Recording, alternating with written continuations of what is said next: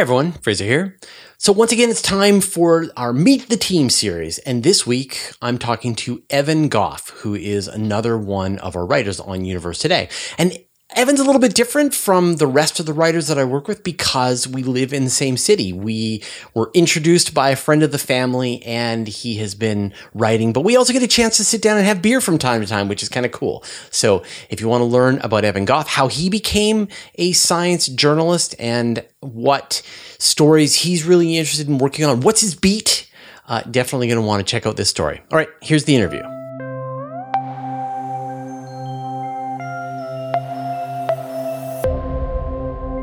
Hey everyone, Fraser here. So as I promised, I'm running through the entire team here at Universe Today Productions, Inc., giving you just sort of a snapshot behind the scenes of the writers, the people who work on the videos, the podcasts, everything. And today I'm joined by my good friend, Evan Gough. Hey, Evan, how's it going? Fraser, good. How are you?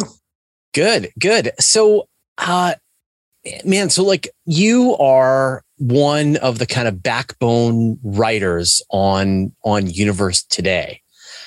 How did you become a science journalist? Wow, geez, that's a great question. I still am in the process of answering it myself as I work my way through this. So, I mean, similar to you, Fraser, I never went to university or anything. I don't think you did. Did you? I did. I went to UBC for 1 year and took engineering, and then I left that.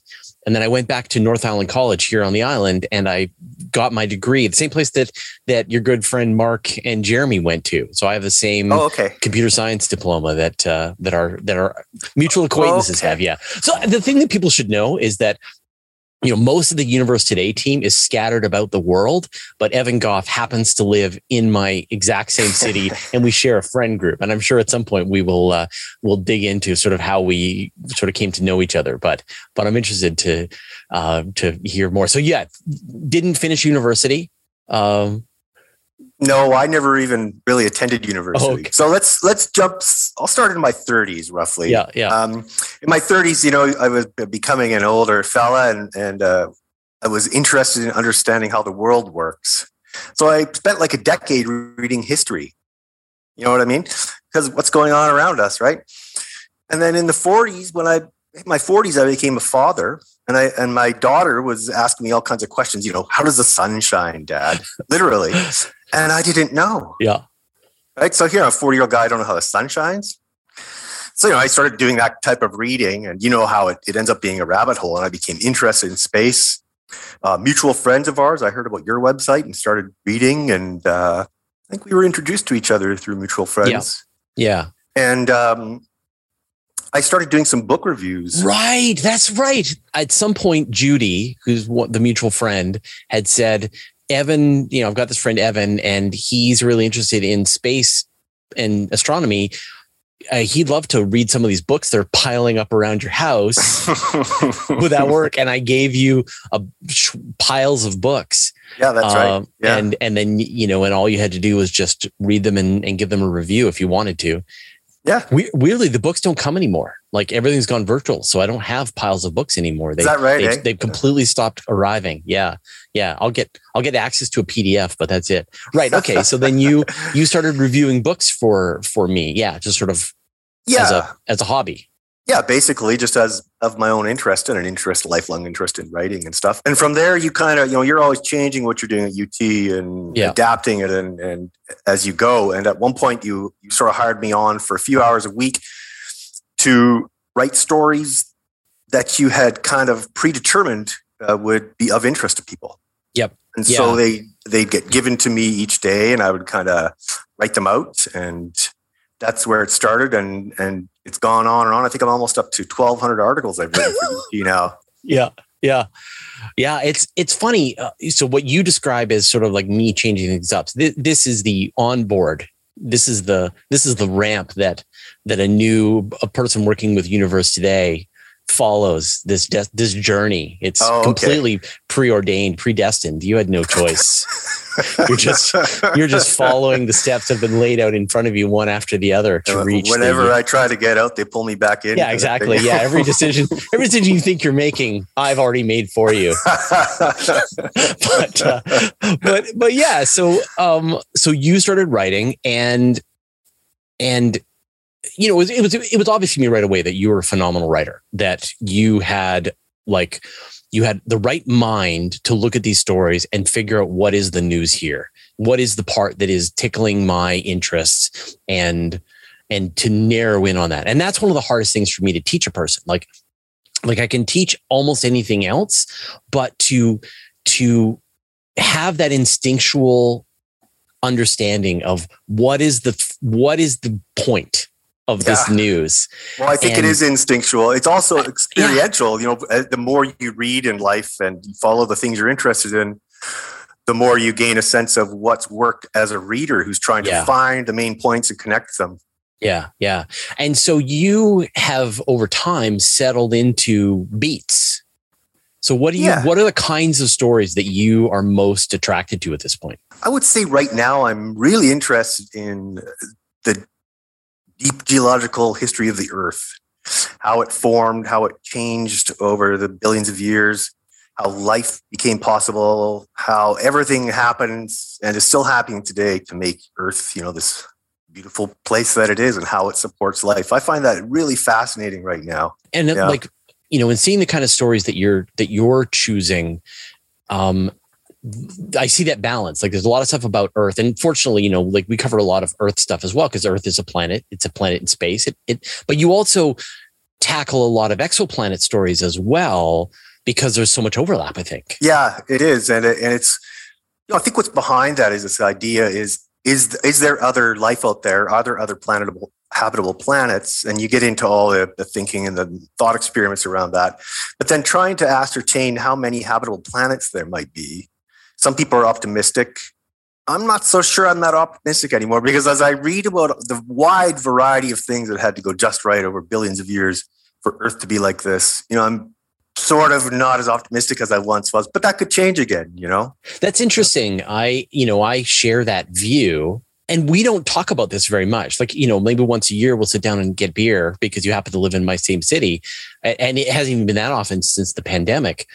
But that's a very similar position that I've come to, but from a completely different perspective. Like for me, I find the Fermi paradox so troubling that I sort of am coming at it like, where are all the aliens? But absolutely, when you look at it bottom up as well, you're like, oh, look at all this difficult things that had to come together. But then, and yet you get all of these crazy stories about multicellular life forming and amino acids being present in asteroids. And so it's there's so much to discover still. There's so much to discover, and it's endless, and it's fascinating. And it always comes down to, we only have one data point.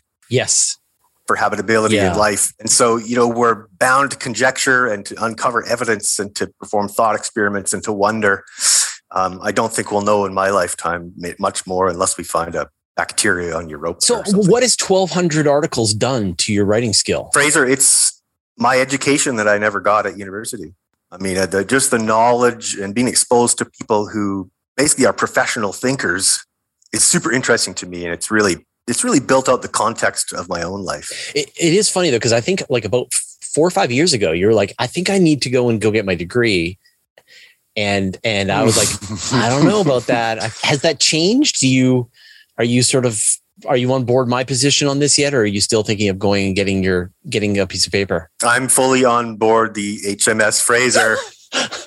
Again, the pathway laid out. You know, I'm really fortunate. I feel like UT is my intellectual playground, where I get exposed to things. I get to select some of the things I write about. I get to talk to people who are highly educated in their field.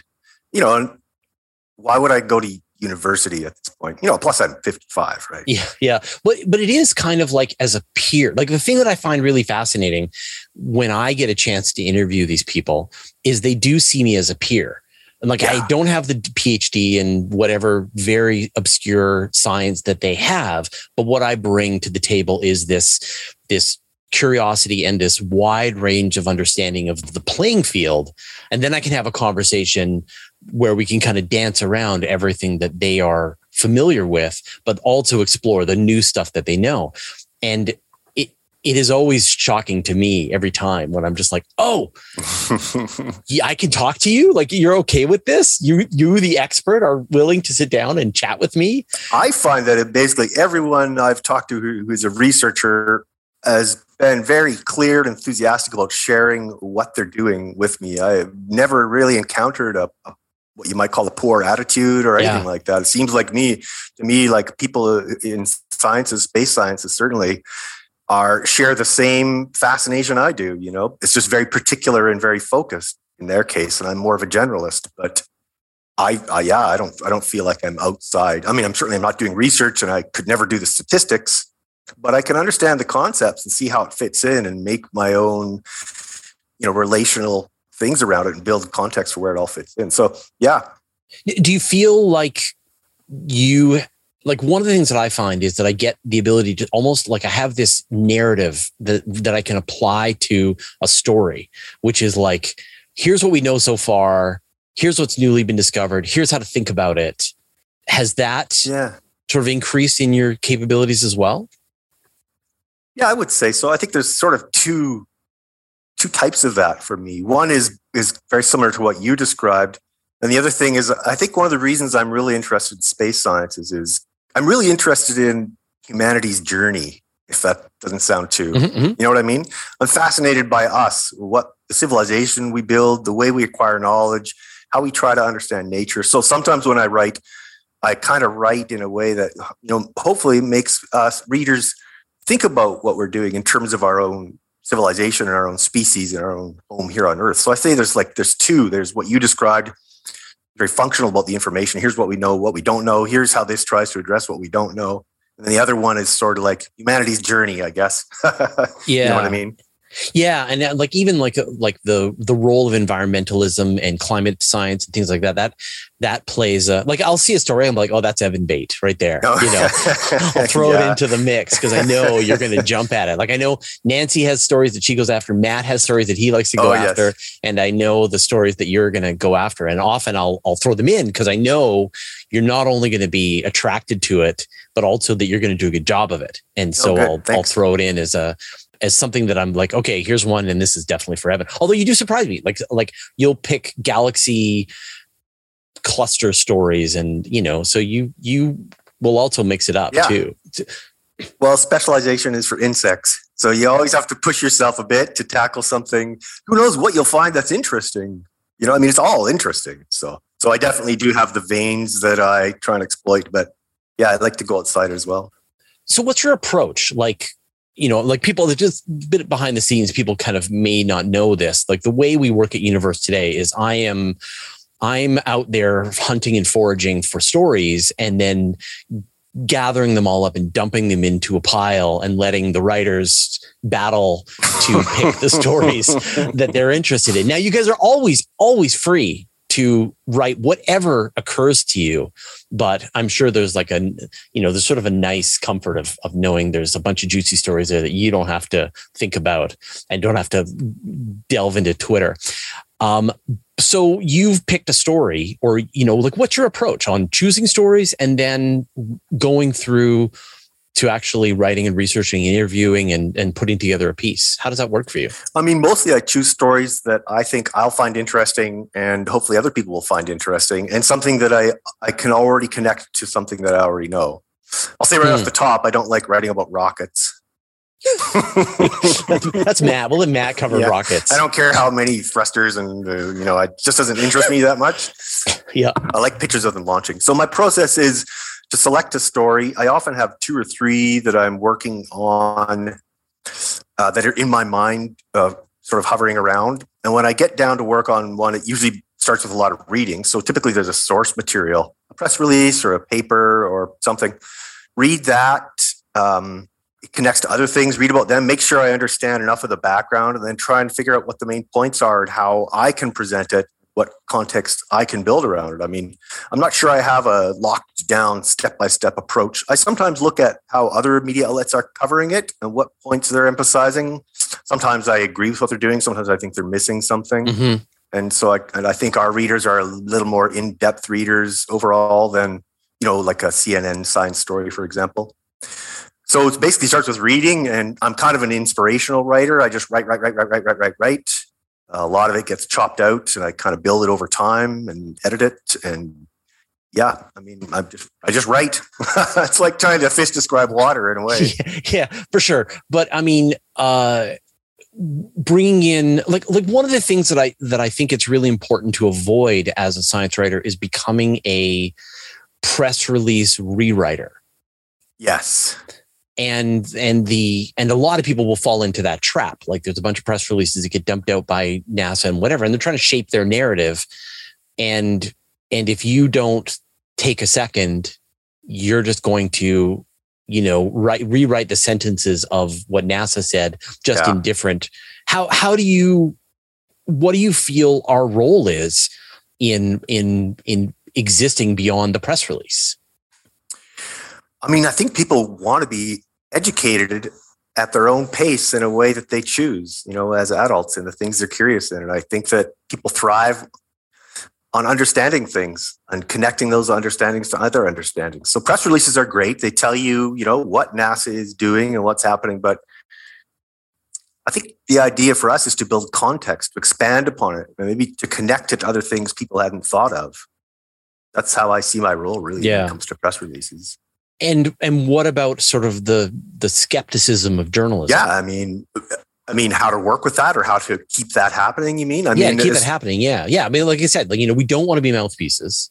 No. There's a lot of traps that you can fall into as a writer. They are posting something or they're telling us something that is not fully baked, or they're expressing it in a way that is too complicated, or they're expressing it in a way that is too simplified, or there are other points of view to bring together. So I'm just wondering how you assemble the pieces. Yeah. I mean, if I find that they're being a little bit, it's not often NASA, by the way, I'll say. Sure.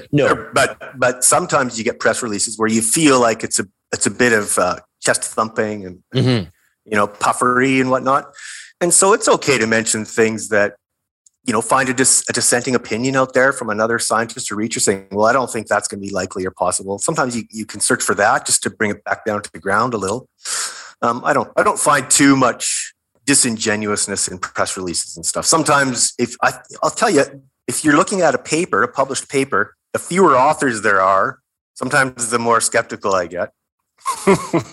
Interesting. Yeah. Right.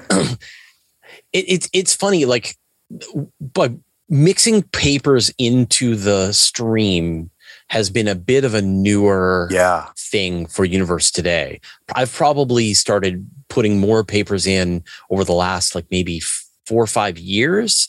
And it's mostly because I felt like the team was quite ready for it. You, Matt, we've got Paul Sutter, we've got, Dave Dickinson. We've got all these writers who have so much skill and experience, and that we can handle it. But I know what you mean. A lot of the times, if we're looking at something, say on Archive, it is pre-press. It has not been peer reviewed, and you have to take that with a grain of salt. And we've gotten burned a couple of times. Definitely. I think you can't be perfect, but my habits and my intuitions around it are tightening up. Yeah. In terms, when I started out, I think I did rewrite press releases quite a bit at first, and because I didn't have the knowledge and the experience. But at this point, sorry, I'm digressing a little. Yeah, definitely, but definitely, I enjoy it when a paper shows up without a press release. It's more work.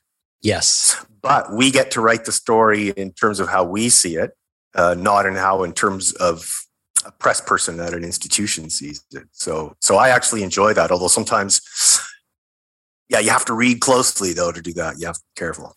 Yeah, it is. And you often will want to reach out to the researcher and hit them with a bunch of questions. Yeah. And I 100% agree with you. There's so many benefits I find for me.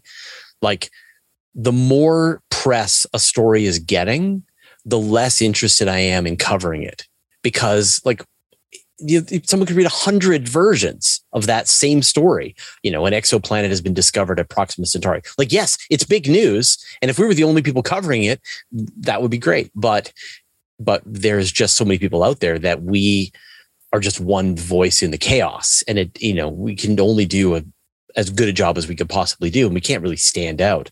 But it's the stuff when we find this really fascinating perspective or research in a paper or whatever, we're the only ones with it. And we've brought our journalistic integrity to this to cover this story. That's when I feel really proud of what we are doing as a publication. Me too. I feel like sometimes there is a really great story buried in a research paper that hasn't made it to mainstream press for whatever reason, and sometimes it's fun. You feel like you discover that. It's like, holy crap, this is amazing. Why doesn't everybody know this? Yeah, I feel bad. Like when you think about the chain of events that has to happen, like you get some paper written by some researchers who have worked really hard to get this result. And they then have to explain it to the press officer at wherever they work at. And they may be busy. They may be on sick leave. They might be, distracted or whatever. And then they're not going to cover the news. And so it just goes nowhere. And yet all of the stuff that we see, is as interesting in the papers as is interesting with the press releases. It's just that no one is taking the time to dig through the papers. And exactly. It's a bit like a roulette wheel or something at some of these institutions. I'm sure they're pumping out so much research. Yeah. Who's going to bring that? Like I remember a few years ago, the Deep Carbon Observatory released their first results. I don't think that was written about anywhere that I saw in what we would call mainstream press. But it was amazing, Yeah. And like the big stuff, like obviously like the first picture of the supermassive black hole, that kind of stuff is going to be seen. But for that, I feel like we just have to show up and just like throw our ante in and then fold, because we're not gonna try to dominate the news cycle in the way a CNN might, No, we're kind of beholden to write about. Yeah, we have to, for sure. Right, if someone is wants to sort of just we put in that as I said, that baseline article and then call it a day, I'm perfectly happy. So like 1,200 stories, you've definitely and you are definitely being led into the more complicated, difficult waters by looking at papers and reporting on, I would say now you're probably in the 50-50 range on the kinds of stories you're tackling are sourced in places that people have never even seen them before, which is really exciting. How would you like to grow? How can I shove you deeper? How can I lift me higher, Fraser? Don't shove me deeper. How can I challenge you in ways that are exciting to you? I'm not really sure. I find it very challenging and rewarding as it is. I think dealing with more papers has been more challenging and rewarding. But I mean, I'm not really sure. I'd have to think about that. I'm thinking about writing a book, and I kind of started working on the concepts and how I wanted to work and whatnot.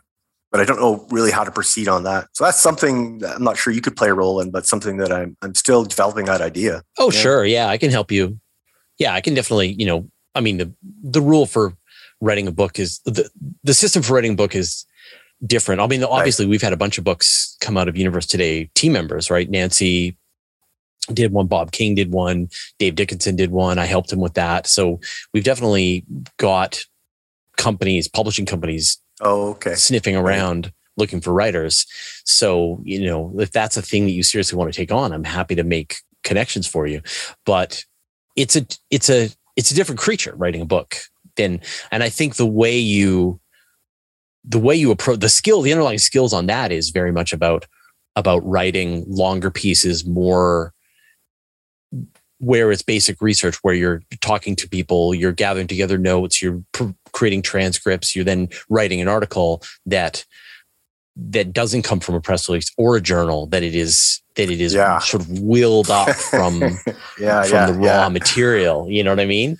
Those are tricky, and those are like the next level of pulling together a piece. And then you go out to the press releases, the journals and the interviews and whatever, but there is this sort of fundamental story that you're crafting out of from from the raw materials of news. And so I think that's what comes next. And they're I'm sure they time are. gobblers. So I've got to decide how much I'm willing to spend on your time going into these black holes. But there's some really interesting stories out there. It's like if we can find a story, I mean, it's definitely in my head. Like in my mind is like, I want to give Evan a juicy story, but I've got to find the gem of it, right? Like what is the story? Is it some piece of basic research that's being missed or whatever? I don't know what it is, but definitely you'll be one of the people that I'll throw it your way and kind of go, okay, this one's totally different how we go about this. And then you'll feel the pain again. Well, I find the variety of writing I get to do very gratifying at UT. So I really enjoy it. Fantastic. Yeah. And so any other plans, advice, if people want to become a writer or a science journalist, what advice do you have for them? Well, I think I may have gone a different track than others. I think at UT, maybe other people didn't go to university, et cetera, et cetera. So I would say that if you're a person who has intellectual curiosity, never abandon that. Critical part of being alive, critical part of being a writer, is to let yourself open to feel the wonder, the excitement of new knowledge, new understandings. Like when I grew up, I wasn't really a space nerd per se, or really a science nerd, but I loved Carl Sagan because he was the guy on TV when I was growing up. And one of his quotes is, "Understanding is ecstasy." Yeah. And, I could put that on my wall because it's really true. So if you're kind of person out there who is excited by understanding something new about nature and you're interested in writing, then, let that be your fuel and then write. You have to write. Yeah. Yeah. You have to write a lot. Yeah. You won't. And your first writing will have flaws and you'll get mistakes and you'll get called out and you have to go through that. Doesn't mean you're a bad writer. Yeah. So if people out there in your Patreon community and whatnot are listening and are interested in writing and exploring things like that, you just find a way to start doing it. Yeah. I mean, that might sound kind of vague, but. Yeah, I 100% agree. I'm like the best advice that I ever got was my writing mentor, Nigel Finley. He wrote in the games industry and written a ton of books. And I was really fortunate to meet him and work with him. And his advice was, you just write a lot. And the more you write quickly, the better you get overall. And so he would sit down and just write for 5,000 words in a day. That was his day. Yeah. Was he just sit down in his chair and he'd write for 5,000 words. And that seemed incomprehensible to me. But then as I practiced and practiced and practiced, I could sit down and have the kind of focus and dedication to write for a whole day and generate a phenomenal amount of material, mostly mediocre, but you can see your quality getting better and better and better. And it's just this connection between the ideas as they form in your head and your ability to express them in print, that you're just shortening that connection time better and better and better. And it has all these other really incredible, important benefits to just your ability to communicate with other people. Like it's kind of amazing. Just your description is spot on. You have to write and get through thousands and thousands and thousands of words, and you will feel yourself getting better. If you're someone who wants to write and you're on the sidelines and you're nervous, which is totally normal and stuff, but no one starts out great, or no one starts out even good or publishable necessarily. But start, and you will see your mind grow into the task. Yes, totally. Well, Evan, it's been a pleasure chatting with you. And if people want to follow beyond the work that you're doing on Universe Today, what's another way for people to keep track of you and what you're doing? Well, UT is really my only writing and online presence. I'm fairly involved in my community and some conservation volunteer stuff. Of course, I have a child and whatnot. So if they want to come and trail build in Cumberland, if you want us to take land around our village that's owned by logging companies, then they're going to chop it down and turn some of it into parkland. Google Cumberland Community Forest Society and give us a donation. Awesome. Done. That's it. Okay. Well, yeah. Hopefully you'll get some more donations to the Cumberland Forest Society, or at least people showing up and bringing their sick mountain bikes to go for a wicked ride. Cumberland is a mountain biking mecca. It really is. Right on. All right. Thanks, Evan. Thanks, Fraser. Talk soon. All right. I hope you enjoyed that interview with Evan Gough. And so again, if you want to support the work we do here at Universe Today to help us be a self-sustaining, completely independent space journalistic endeavor, you should join our Patreon. Go to patreon.com/universe today to sign up. And if you do, and especially if you read the website, I will remove all of the ads from Universe Today for you for life. You'll never see another ad again. Even if you cancel your Patreon, you'll still have no ads forever. So definitely check that out. All right. Thanks. I hope you enjoyed the interview, and we will see you next week.